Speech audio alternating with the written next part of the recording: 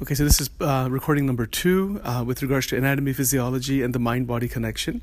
My question right now is regarding what you were saying about each individual having certain type of intention, certain type of behavior. Could you put that in terms of the physiology of the brain without getting too technical? Because I think if the general audience, patients, even someone like me, begins to understand this in terms of how my brain is affected by my decisions, by my emotions, by my thoughts, the physiology of the brain, the function of the brain, the various neurotransmitters, how they change, without getting into so much technical aspect. But I think if we look at the effect on the organ itself, that might be an interesting avenue for us here. So the brain, as we know, is an organ.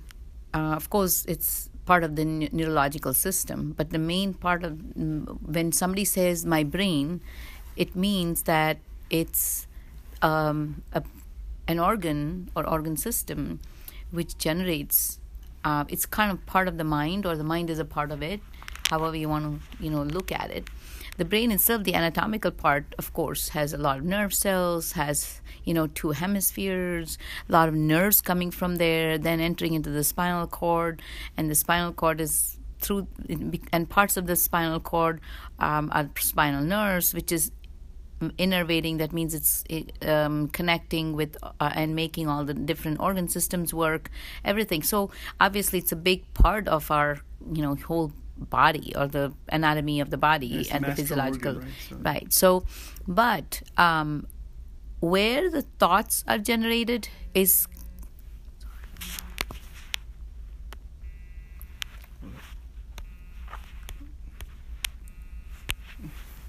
I'm not going to answer this, but I didn't want that. I thought I did. Do not disturb. What the heck happened there? Something happened here too. Hold on one second. I don't know how to stop this thing now. You did that, see? Okay, go ahead. Yeah, so the brain is an organ or an organ system where thoughts are generated. And if you look at what does mind mean, it just means that it's kind of like you can look at it as a playground or a vast meadow where you have these thoughts being generated, and because of the thoughts is how you decide what you want to do. For example, what kind of an action you're going to take because of the thoughts. Analyzing. So the different parts of the brain which does different things. One is for the speech, one is for comprehension, one is expression, one is memories, one is analytical part of it. So there's different parts of the brain which are responsible for these different things. In the beginning, this was many years ago, we had thought that if we come with a certain brain and that's it, and you cannot do anything after that. But recently we talk about neuroplasticity, which means that you can modify your brain, and that's amazing because that means you can change your future. You can change the way, if you change the way you think, you regenerate a lot of part of the brains where you can have really modify your life as you go along by modifying your behavior. So it's just an area where it is with tremendous tremendous ideas where they're formed, and everything in our lives is based off of ideas. When you have an idea and then you analyze it, figure out how it's going to work, and implement it into action, and you see it kind of unfold in front of you, and there you go. Man has created so many different things, but it started with an idea, it started with a thought. So it's almost like this huge organ system which is a generator of these thoughts. and new ideas creation. We talk about creativity, we talk about art, we talk about music. Everything starts that particular part of the brain which is getting which lights up like a light bulb, and the more you give it energy, or you give it fuel, it just blossoms into something amazing. And that's the uniqueness about human beings. So what you're saying is that we, as human beings who have this consciousness or self-awareness, we're able to think in different ways, we have different emotions, we are actually affecting, perhaps really on a moment-to-moment basis, the physiology of the brain, the way the brain is functioning. Is that what you're saying? Absolutely. That is what I'm saying. So that is why we need to know that everything is modifiable, and it's not what you come with. Yes, you come with a certain set of, patterns or anything like that, yes. But then you have the ability to modify it, even grow new neurons in your brain. For example, elderly people after a certain age, the only reason we see them declining is because they don't know, first of all, are not aware that this can happen. And the second thing is they don't keep it stimulated, they don't keep it going, and they just basically let it decline because they're not using it. So when you stimulate your brain by doing exciting things, even at that age of 80, something new, something unique that you haven't learned, you're being more creative. You started learning and practicing knitting or art or music or trying a music instrument. Yeah. These are the times when the neuroplasticity occurs, and you see a whole new potential of what you're capable of. Just back up just for a moment. You used the expression or the word neuroplasticity. Could you explain what that is? So that means that it's pliable or it's modifiable. As opposed to like a fixed structure. Exactly, because we always thought that with anatomy, we were taught that this brain is a structure, and you have so many neurons, and you have so many neurological cells and parts of neuron, and all that kind of things, and it was just fixed. That in fact we were told that it cannot be. That's the only part of the body which cannot regenerate. Right. That's what we were traditionally taught. Exactly. Yes. But it's not about regeneration, but you can modify it, and you do grow new neurons. The connections, neuronal connections that we're talking about. You may have certain neurons and be dormant and not really work for you. It's interesting, the common expression that people use, healthy body, healthy mind. But in reality, what you're saying is healthy mind, healthy brain. Absolutely. So could you talk about that, please? Exactly. So that's the point. So that is why we have to understand that we are so powerful, and every time and again, it's like, what are the possibilities? And there is no limit. We are limitless. Mm-hmm. It is all what we put limits on, based on whatever our experiences from the past, or what people have told us, or what have we picked up from media. So we developed these limiting beliefs, which kind of doesn't allow us to do what we could do. So let's, just to be clear, the limiting beliefs, limiting thoughts, negative thought loops, negative emotions, these things directly impact the function of the brain, which impacts the function of all the other physiological systems of the body. As you said in the previous recording, the way that diseases actually develop. So that linkage which you're describing is not in most people's minds, I would think. I think we know it in some way or another, but this idea that I can actually change and enhance my brain, and in doing so, my experience of life is better. So could you talk about the experience of life in terms of the actual brain changes? Because there is this organ, this tremendous organ that's the brain, and it's functioning in a certain way at any given point, but it can function better, right? So maybe that description of that might be good. The easiest way to, have your brain function better is to learn new skills. And it doesn't have to be big skills, because if you remember, learning new skills or learning new things, even if it's a fact or something like that, even you may not be physically capable if you're older, but of course it's better, it's probably easier to do it when you're younger. But those whenever you learned a new fact or something new, remember the days when you were a child, you were ecstatic. And that's the energy, or that's the feeling we want to create, which enhances your whole nervous system, your brain, to actually do that neuroplasticity. Yes. And then obviously the body, which is following the mind, functions much better. For example, when you were a kid, you learn how to drive a bicycle.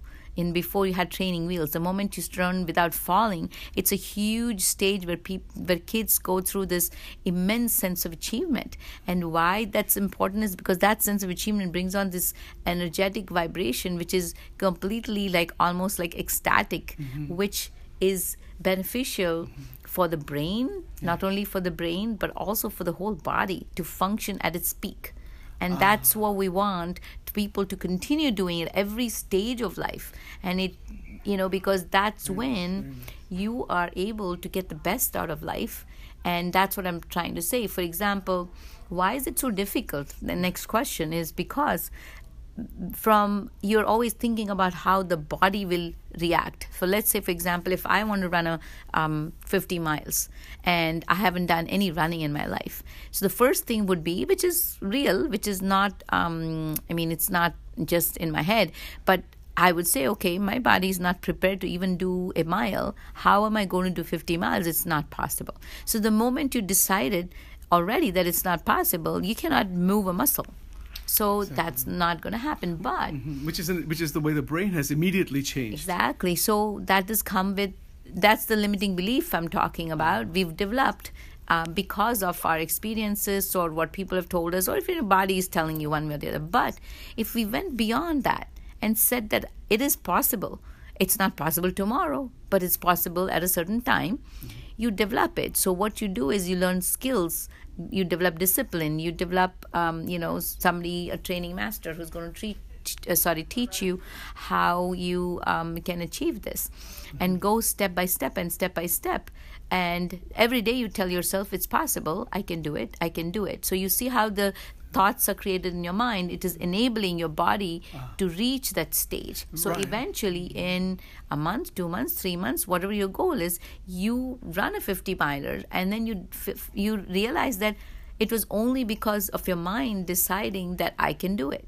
So this is the problem for most of us. Yes. And we sabotage ourselves, and because of this mind telling you cannot do it. And so you decided, I cannot do it, and it will not be able to do it. And it's, however simple it might seem, it is not simple, because when you start training, for example, in the same example, your body is going to hurt, your legs are going to say, why the heck are you doing this? Not the leg, meaning the leg is going to hurt, so your mind will tell you again. It's the same thing with the mind.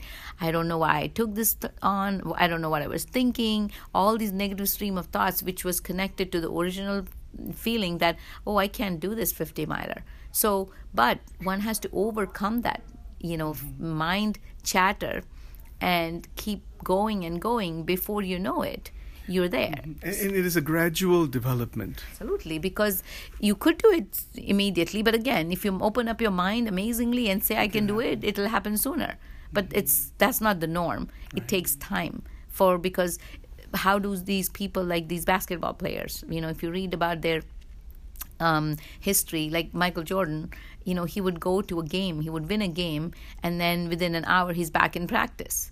So because he knows that he has to do it continuously. And so that's got to be the discipline to go beyond your mind and say, I'm not going to rest here. I'm going to keep going.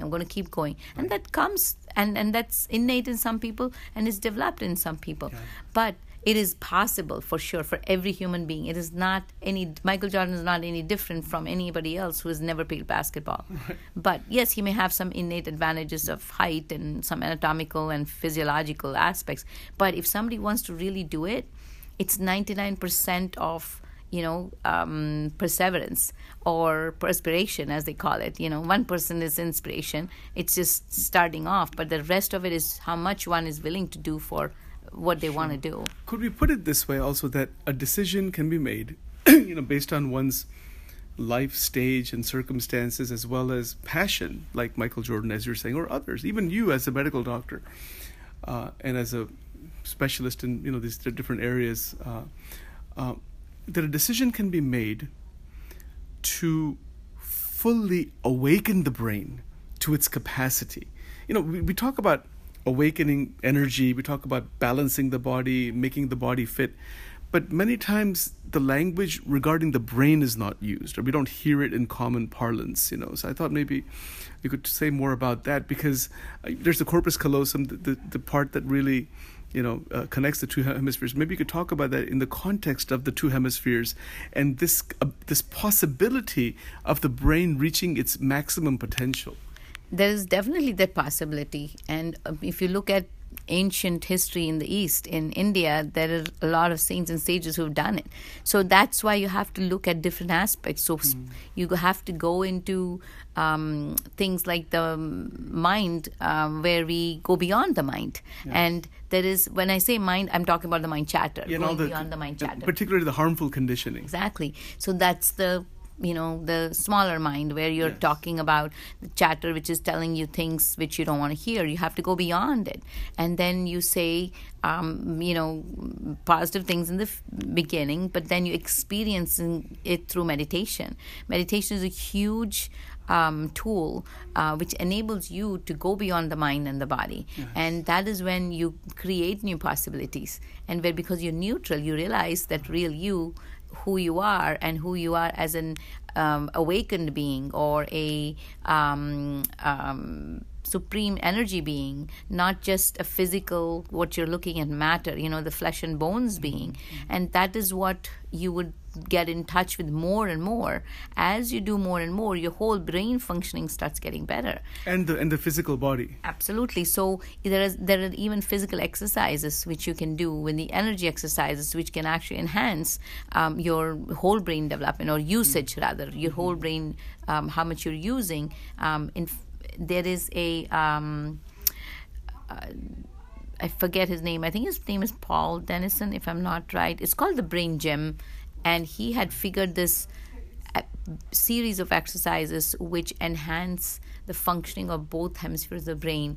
And the advantage of that was and he was using more in context of kids who had learning disabilities. And what he noticed is the learning disabilities in a lot of kids was not actually a learning disability. It's just because there's certain parts of the brain were not awakened or not functioning. Right. So when he used certain exercises, which is more like energy exercises, which is more physical, but then again, energy moves with the body. Yeah. When you do those exercises, you see that the whole brain starts functioning. The areas which are not functioning before starts getting stimulated, and it starts functioning. And the learning disability goes away, and they're not dyslexic anymore. They used to have problem with speech. It is not there anymore. So they're actually using these techniques in a lot of these and rehabilitating children to have their brain function. So that is one level, but we are talking about even regularly when you can do these meditation and exercises and energy, medicine. All these have showed that you can use your brain to the optimal and the full level. Yes. And it is all up to that person and how much you want to use that brain. And of course, when you use the whole brain, you can imagine what you can do. There's no limit to that physically. Right. I think it's a tremendous idea, to take a personal journey into the full awakening of one's capacities by awakening one's brain. Again, each person's life is different, their passions are different, but so are you saying that this kind of awakening is inherently possible, that this possibility is there in everyone, assuming there's not brain damage and things like that? So could you distinguish between, for the group of people that it is possible, or the group of people that it's not possible? So like on the medical side. Yeah, so if at least for now, I can say I don't know what the future holds. I'm hoping that with everything, every generation, it changes as we go along. If somebody's had, some baby or kid has had anoxic brain damage, that means when they were born, they didn't did not get enough oxygen to the brain and destroyed a considerable number of cells in the brain. So that would be hard for them to have a normal life, even if you're trying to do the best we can. Exactly. And then cerebral palsy is the other one, which is a problem. Then, of course, chromosomal deficiencies is a problem. These are genetic problems. Exactly. So congenital, that is a problem. But something which is behavioral, which means that the kids have not attained milestones, is something bit debatable. That's where I think these kind of modalities like energy medicine and brain exercises and meditation could be, and music therapy and things like that could definitely be useful to have the kids have a normal or even a better life, than normal. Right. So that's that nature-nurture connection that is talked about. It's not nature versus nurture. So I think we're going to say something. It's a combination of both. Yeah. Some innate, which is natural, and then a lot of it is nurture. So nature, I think, is there, but it's, again, a small part of it, and nurture is the bigger part of it. So I would say if the passion is there, you will find ways, and there are even new ways maybe, or ancient ways, however you want to put it, to get to the point in life where you want to be. Right. So if a person, assuming they have a structurally normal brain, even though it's a structurally normal brain, people still have so much distress, they have imbalances, problems, things that you talked about before. These things can be stopped, potentially at least, by the kind of approach you're presenting. You talk about a belief, like a personal belief that this can be done. What do you mean by that? I mean, how does an individual create such a belief, or how does that belief develop that, no, I can actually really enhance my dormant capacity? I mean, does it begin with a belief that I have a phenomenal amount of dormant energy? I mean, where does this begin? One has to believe it comes with, some of them is innate, but some of them comes with life situations too. Yes. And sometimes when people hit rock bottom, then they realize there has to be something more. This cannot be it. And that's one of the situations when they kind of dig deeper and say, no, I can't believe it. I have to just find another way to go deeper and see what is possible. Yeah, as opposed to continuing to go on the negative side and become suicidal, and some terrible things could be that awaiting a person. Correct. So usually life circumstances teach you a lot of these things, but then sometimes you can be influenced by other people, can be motivated by other people, and that could be something you say, wait a minute. Or sometimes you can go through in life where you feel that it's, like people who are in the 40s, they call it as midlife crisis, where you're feeling like that you've been through the basic stuff, but there's something more. It cannot be just basically getting an education, growing up, going to college, going to school, getting an education, having a job, having a family, and then what? Yeah, it can be the next 50 years of your life. You're just cruising along and you're still not happy. So that's another point, different stages in life where you dig deep and say, there is something else more. Let me see what else can I do. So people a lot of times start to go into spiritual area, or they go into physical area, meaning getting into a sport, getting into physical challenges, wherever, to have goals in their lives, or even business-wise. If somebody's a businessman, how can I expand? Can I find new avenues in this field? So essentially, those are the times, those are inbuilt in every human, that to find ways of improving themselves or enhancing, trying to find the new potential again and again and again. So it's like trying to discover where one's passion is, trying to find new potential, so that life is worth living. There's meaning in life. There's purpose in life. There's good relationships. People are looking forward to living each day and growing and expanding. So so my question is regarding back to the physiology, anatomy of the brain. The corpus callosum is like a bridge that connects the two hemispheres.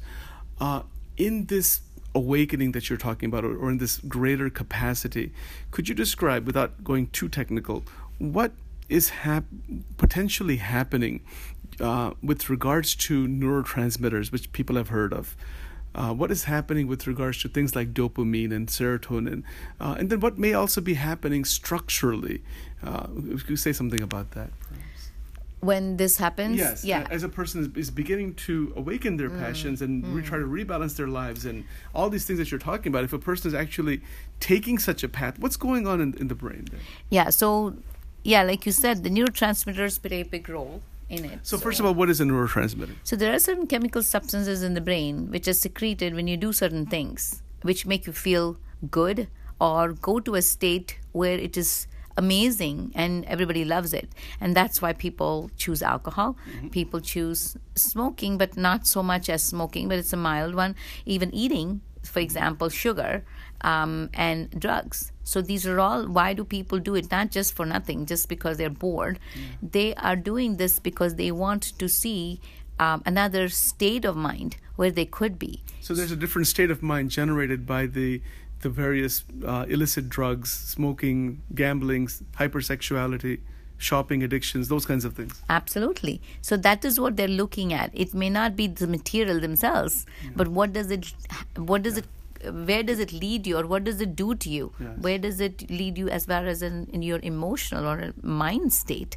And that is why people are always looking for different things, because it's easier to, and they don't know this any other way, so they look at it as a substance which is bringing you that state. But if you really look at it a little more deeper, and what it is the substance is just a thing which is causing you to experience this state. But the hormone secreted is in your body, even though the substance stimulates it, but your like, for example, the dopamine is secreted in your body. There. It's there in your body. It's just enhancing it. So you could choose good ways and better ways to do it, like meditation,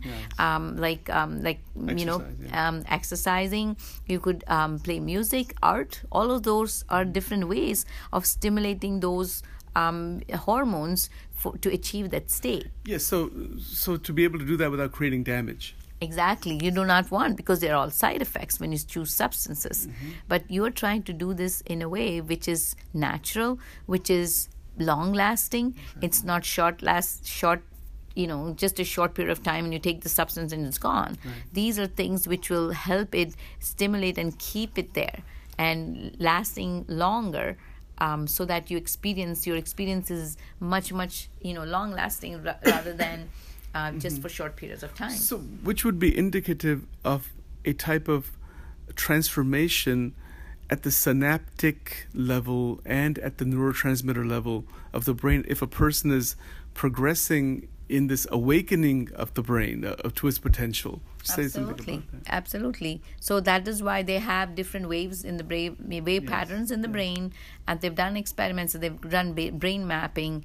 Dr. Dispenza, who's very famous for his meditations and his teachings and his workshops, he does brain mapping, where he has done these sessions where his students have gone into different phases of meditation, and when the different waves are they have a different waves patterns being seen, and you can go up to alpha, delta, theta, and the highest is gamma. So when they are in this gamma wave and they're in this apparently the deepest state of meditation, they are so in ecstasy, but the brain waves actually show as if they are having a seizure.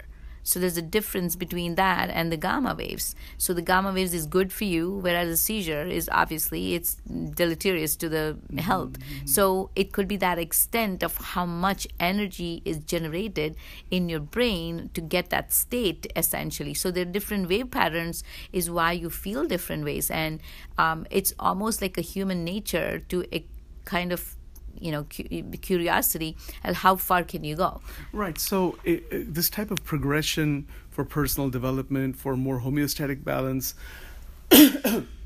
for also enhancing mental function, brain function, enhancing body, all of that, it sounds to me what you're saying is that there is going to be significant development in physiology of the brain, of the body, where the actual design of the body, the anatomical design of the body, is such that it's capable of this kind of function. It's dormantly there, but somehow we as human beings really haven't accessed all of that potential.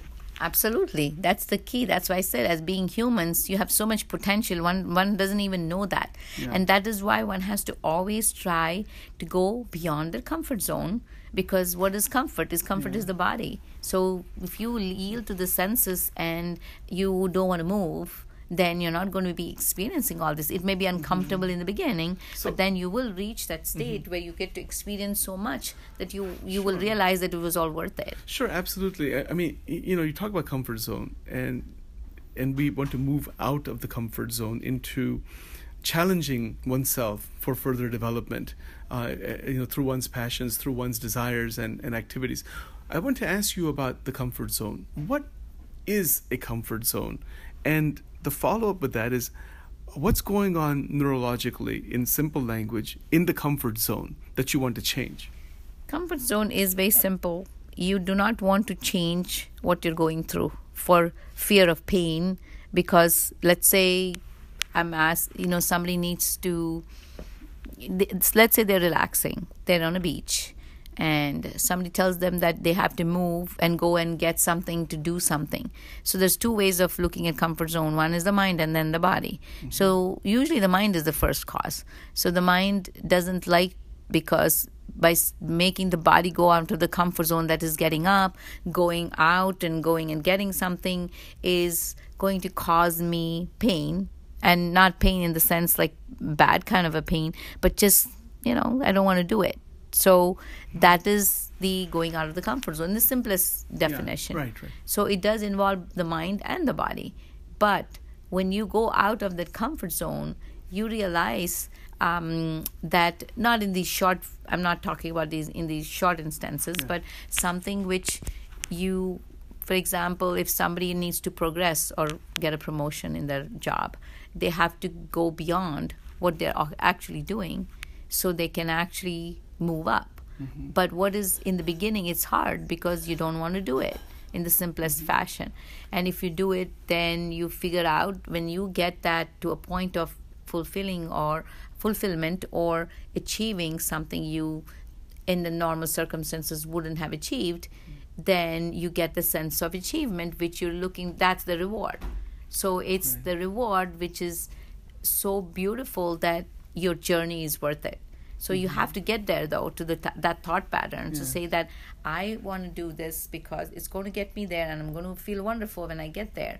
And the journey is hard, but this is so sweet that it's worth doing this.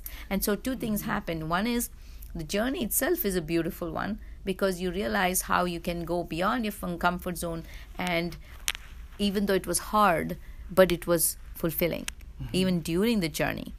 Of course, not to mention when you achieve your goal, you're completely fulfilled. Yes. So that's the beauty of knowing, and it's kind of like a something which you never knew you had, a potential which you never knew you had it in you, that you could do it. So that also brings you to the point that, to even for that thought pattern to continue, hopefully, to the realization that I am more than what I seem to be. I can do whatever I want. And you want to get to that level periodically, again and again and again, to have this good life you're talking about, a satisfied and a fulfilling life. Definitely, yeah, which would be a state of existence. So the goal is not simply that it's like a temporary thing, like someone achieves like a high with a drug or something like that. It's not like that. It's different from that. It's much different from that, because again, most of the time when we are doing things, I would say even achieving like physical feats, like doing marathons and everything, it's always fulfilling because you're going beyond your normalcy and what you have achieved, because you did go through the pain, but despite the pain you made it. And the fact that you can go beyond the pain and actually do it is wonderful. It's just a beautiful feeling. So let's go back to this comfort zone notion for a moment. People who have diseases, or they have chronic illnesses, or however you want to say it, they are I'm putting this in quotation, in a comfort zone that the body is telling them that there's something wrong, but they're still in that zone, many times in the same behavioral patterns, which is a type of comfort zone, because it's psychologically somehow comfortable in a behavioral pattern that is still causing damage to the body, and the body is giving signals that, hey, you got all these problems, all the symptoms are there. So from a medical point of view also, how does a person really get tuned to this fact that this kind of disturbance is happening? I'm in this comfort zone, but I really shouldn't be in this comfort zone, but I'm still in that. So could you talk more about that? Perhaps? Yeah. So that's a I would say a different concept. Yes. So what happens is, I think in one of my previous recordings, I had mentioned about how you develop this conditioning. Yes. So, and we get into this harmful conditioning. Exactly. We talked about that. Yeah. Yeah. Right. So it's so what happens in, as we said, this, even like I had talked more in terms of you get into this conditioning level because of your on stream of thought pattern. Right. And where your body's receptors change and everything changes, so it gets into this new norm or a new pattern. Right. So it's the same thing with drugs or substances or anything like that, where it has gotten into a state. So what the brain perceives as, it doesn't want, the brain perceives that this is now familiar, even Yes. though it is uncomfortable, Yes. even though it's disturbing, even though it is causing havoc in your life, but it's familiar. So are you describing how the comfort zone is generated, the harmful comfort zone? That's what I'm kind of asking you also. So it is generated and it's been conditioned, and the brain looks at it as this is familiar. And your body is saying, yes, this is familiar, because the brain started in the body. And both of them, it's a vicious cycle, do not want to move from that. Right. Even though it is harmful. So it's almost like you know that it's going to be good when you make that change, but you're not sure. So the fear of unknown, even though there's a potential, there's a possibility Right. of a good outcome. Right. The familiar is so much better because it's familiar. You do not want to go there to that outcome. And that is why it's a hard choice. It is very difficult. So it's now become a mind-body pattern. So it's not no more just one mind and just body differently. Which is what's talked about as like hardwiring. These patterns are neurologically connected. Even memories are hardwired neurologically, like chemically. Absolutely. But we've conditioned it over time and we don't know that. Yeah, like the same pattern repeating over and over Yes. and over again. But that's because, again, like I said, it's not that you cannot do it, but you need to be intent so strongly that you want to change it for your better. And that is why it needs a lot of motivation. You need people to keep you going and, saying that this is better, this is not so good. So it takes a lot of support from the community, from your family, in the real way, and the person, obviously. Exactly. So it's, of course, primarily the person to say that I really want to get out of it. But I'll do it, I just need help. I'm going to get help from, people who are good with it, who are experts, like rehab, psychiatrists, psychologists, whoever that is. Other people like your family, your, close friends, whoever it is, who are going to keep an eye on you and just keep motivating. You can do it. Right. I'm not saying that's the only answer, but it's one of them. Sure. But that person has to be saying that I need to make a change. I've had enough. I don't want to live like this. Right, absolutely.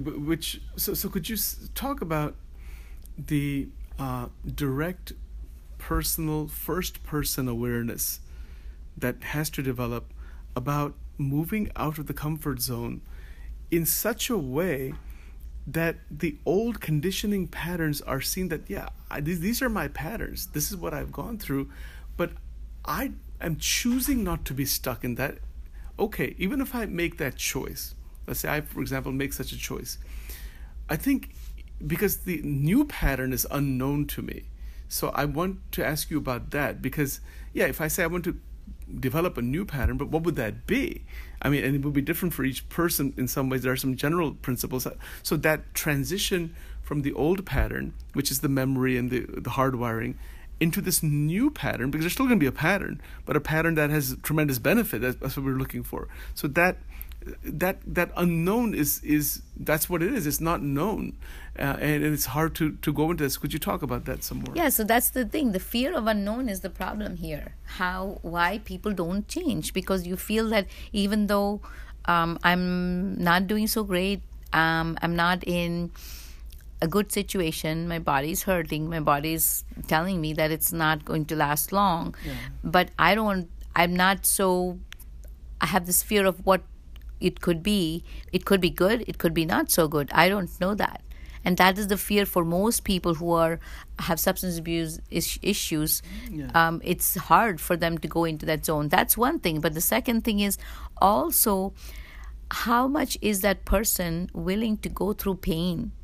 So there's a bit of discomfort from going from the comfort zone into this new healthy comfort zone. There's a transition. A lot of pain, a lot of When you say discomfort. pain, what do you mean by like physically, Every level. emotionally? Emotional pain, anxiety, physical pain, physical discomfort. There's all these levels which one has to say, I know, and that's the faith thing, where you're going to say that I have faith in the future, or I am sick of this. I don't care what the future holds. I'm willing to see whatever whatever it is. So I am willing to go through this discomfort or pain in the body, in the emotional. A lot of it starts with emotional problems, if you look at it, because people have anxiety, people have PTSD, people have OCD, whatever it is. And so to mask it is why they do it, because they think of that as a recurring phenomenon. It's not something which you can leave behind, or they haven't left behind and moved on. So that is a lot of it. So when you are in a natural state and you're changing, you have to be in the current state, not only emotional pain, but now you have physical pain with it. Right. So this is the combination people are not willing to overcome, or they're not willing to go through. You know, it's interesting you mentioned that, because I've heard that the brain reacts in a very similar way to emotional and physical pain, like the same type of receptors or regions are active. Maybe you can talk more about that, because if someone has an injury, physical body injury, there's pain. But if there's emotional pain, is it true that the same or similar regions of the brain are active? Absolutely. Could you talk about that some more? Yeah, so the biggest example is phantom pain. Right, So phantom limb. Exactly. So the point is, if somebody has an amputation, the leg is out, leg has been, amputated, they can still feel the pain extensively in that region. And what is that from? Which is in the brain. Exactly. So pain is inevitable, because you're going to have these receptors. And so to begin with, why do we have pain? How do we get pain? Yes. Because there are certain receptors. It's almost the body. It's inbuilt in our beings to protect us from harm. So if you put your finger in the flame, if you don't have any receptors to say, oh my God, it burns, you're going to put and damage your hand. So that's why it's built for that. But what we do is we put a lot of emotion in it. Mind interprets it. The way the mind interprets it is completely different. So the interpretation of the experience is what causes even more difficulty. Exactly. And so it's almost like the mind explores it in so much detail and magnifies it. Yeah. And in different ways. Of course, it's different things for different people. And so it stays. That's why we have chronic pain. Otherwise, there is nothing called chronic pain, because body knows how to repair stuff, and the body is not going to allow you to stay in pain. But the memory of the pain, the experience of the pain, of the memory of the experience of the pain, is what you carry on and on and on, and it becomes bigger. And that's exactly why you carry it as pain for a longer time. So if you combine in this person who has substance abuse with emotional pain as well as physical pain, which kind of goes together, it's hard for them to overcome the physical pain now to make that big change. Right. So it is not easy, but that's why I said there needs to be a lot of support, where you keep saying that the other side is better, the other side is going to be beautiful. You have to just hold your hand. Let's do it.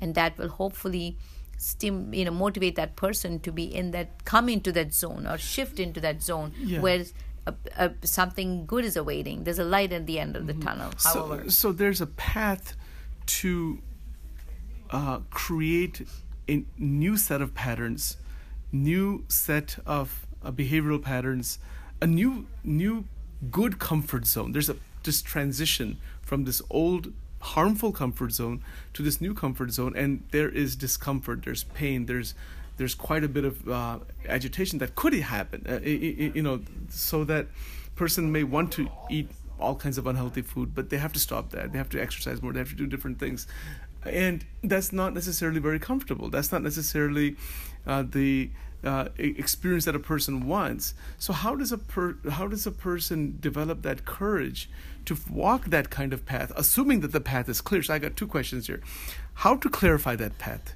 Okay, well, I can say that I want to get out of my old comforts. I can say that, but I need a path that's clear in my mind so that I can get into that new, good, reestablished homeostasis, good comfort zone.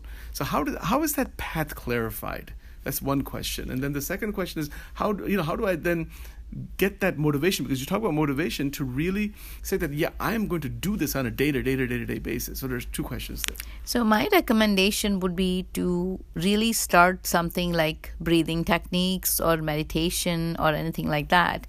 Firstly, to decrease the chatter of the mind. Mm-hmm. So that's part of the path. Correct. So when you do that, you can find some clarity as to what you want. But okay, right, that's true. But let's say a person, just hypothetically, has high blood pressure, has diabetes, has, let's say, 2 or 3 medical problems. They don't want those problems. They say that, well, I got these problems. I don't want them. What can I do about these problems in such a way that I can go into this new pattern, this new type of life? So is that the role of the medical professional, or whose role is it to show this path? That's my question. You can tell people what to eat and how to go about it for the medical conditions, but that is not long lasting. No, so the doctors and other people, nurses, etc., are giving this path across the country. Yeah. But that is not what is long lasting. If you want to really achieve it, one has to really figure out what they want, not in terms of not getting rid of the disease, but the ultimate goal. It's called the big why. Mm-hmm. Why do I want to be healthy? Yeah. Why do I want to not have blood pressure? Exactly. What am I going to do with my life? Doesn't have to be the big stuff in life, but even like say a month after, mm-hmm. What do I want to be able to do? What will I be able to do if I didn't have the blood pressure or the diabetes? That's the very, very important question. What would I be able to do if I didn't have that particular diabetes or particular medical health problem? Because the diabetes is and it's causing some level of discomfort, pain, etc., imbalances. But if those imbalances go away, how is my life better? Exactly. So that's not enough. So that's why you have to say, what am I going to do if I don't have all this? What is it allowing me to do? So it's not simply a matter of just stopping the problem. It's what you're going to do differently in your life. A person can do differently to evolve further if those problems are no longer there.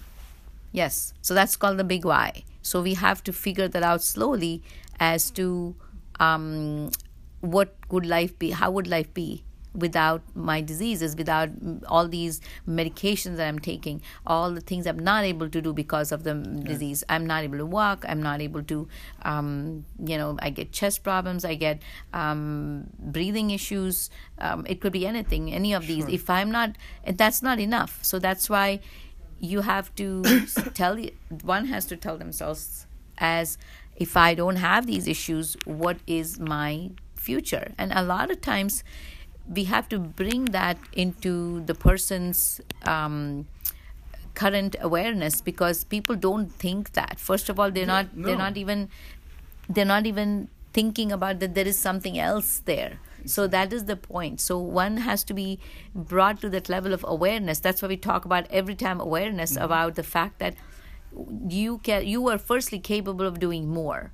Not anybody has told them that, because you look around them, they look around themselves, and everybody's doing the same thing and say, okay, this is life, this is all there is, there's nothing else. If somebody told them, if you didn't have the disease, you could do this or you could do that, how about that? So that's something which one has to cultivate and say that, what else am I able to do? So that is one thing.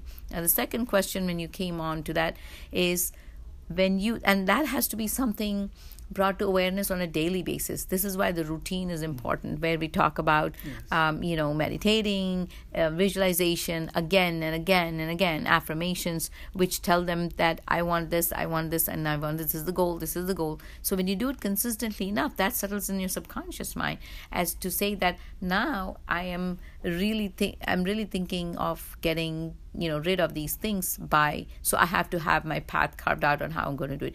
Until that happens, you cannot give them a path. Right. You have to, there's no point. It's futile. They will do it. It's not like they don't do it, but they won't keep it. That's why people fall off. People don't maintain it for a lifetime. Why? Even like an exercise routine. A lot of people get excited about it in the beginning for a couple of months, if that even, and then this just goes back to the old pattern again. That's because... a harmful pattern. Yes, exactly. So the old patterns are very powerful. It took so many years to build it. So the new pattern also will take time to build it. But you have to have consistently that's why that big why or that big goal as to what you want to do with your life. And there's the experience of living. If there's a healthy body, let's assume for a moment, in theory, there is a very healthy person. Then, if the body is very healthy, would you say that is an indication that the mind is also very healthy? Or is it possible that the body can be very healthy, but mind is not healthy? What do you say about that? Well, it can be. Honestly, it can be. Because I have known many people who I've seen who exercise diligently, who eat right, do all the things they're supposed to do. And I'm not saying permanently. I'm talking about temporarily. Yeah. If you look at their tests and everything, it will all be okay. But they could not necessarily be happy mentally or emotionally. Right. So that emotional space, that mental space, emotions, desires, memories, relationships, financial situations, things that happen in life, these things can overwhelm an individual or contaminate the psychological space, which would then eventually have some effect on the body too, I would assume. Absolutely. But I'm saying that is possible. But that is only in the beginning. It's not permanently.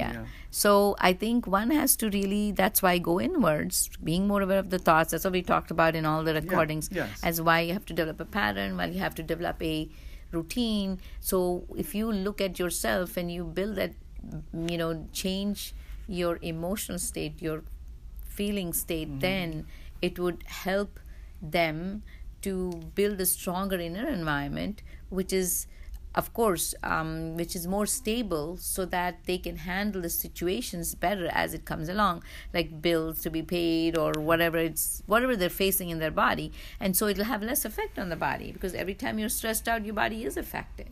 But it's a little slower because you're doing all the other things. But eventually it's going to catch on. You may not have blood pressure and diabetes, but you have something else. You may have IBS, for example. You may have fibromyalgia, chronic fatigue syndrome. So there's different things for different people. But yes, absolutely, the emotional state is the key. So now somebody who could have a good emotional state and be somewhat relatively not in perfect health can still have a better life than somebody who has exercised all their lives and eaten right, but then have an anxious, state of mind. Right. So it's again about the whole life you're talking about. It's the quality of life and the quality of experience. Yes. So it's the physiology of the body, the balancing of the body, the physiological systems that all need to play well together. All of that has a lot to do, as you're saying, with the impact of the mind on the brain and the brain's impact on the body. Is that the link that you're trying to say? The brain and the mind, it's hard to separate it. You can say it's the same, It's the same. So that's one aspect together. Yeah. And that effect on the body is everything. So that is why it's so important. And in life, we are all here as human beings with we've come here for something. Each individual has come for something. Not just experiences. You're here to fulfill some desire, whatever that is. So until you fulfill that desire, you have this longing. You don't have this peaceful state. You're restless. So that's what we want to figure out. And I'm not saying you need to figure out in a day, but slowly. No.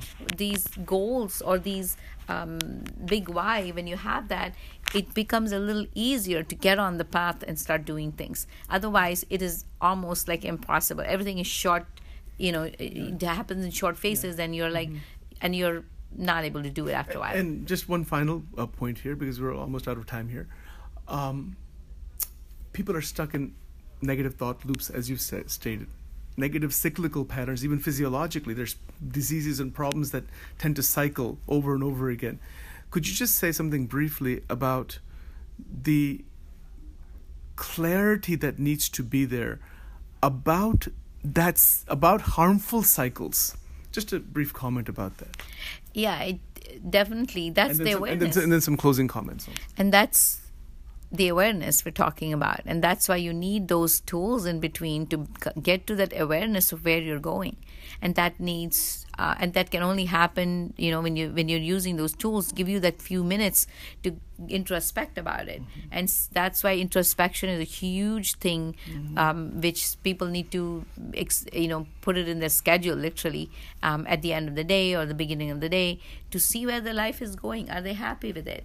Are they satisfied? Right. Is there something else they could do? And because if you don't have that awareness, you're just going with the flow, and it's like a rudderless boat, and wherever the waves carry you, you just go. Is that wrong or right? There is no wrong and right. If that person is satisfied with that kind of a life, then fine. He's like a traveler, traveling from one place to the other, and in waves, or literally, traveler is the best example. So that's okay too. But sure, as long as they're happy and they feel that that's their purpose, that's what they came in for. But if not, then they know that there is something else, and they need to figure that out. Very nice. All right. That's a very, very nice conversation. Once again, that was Dr. Chetna Kripalu from Trinity Medical Associates from the Angel Wing program. And thank you for all those who are listening to this. Thank you very much, Dr. Chetna. Thank you.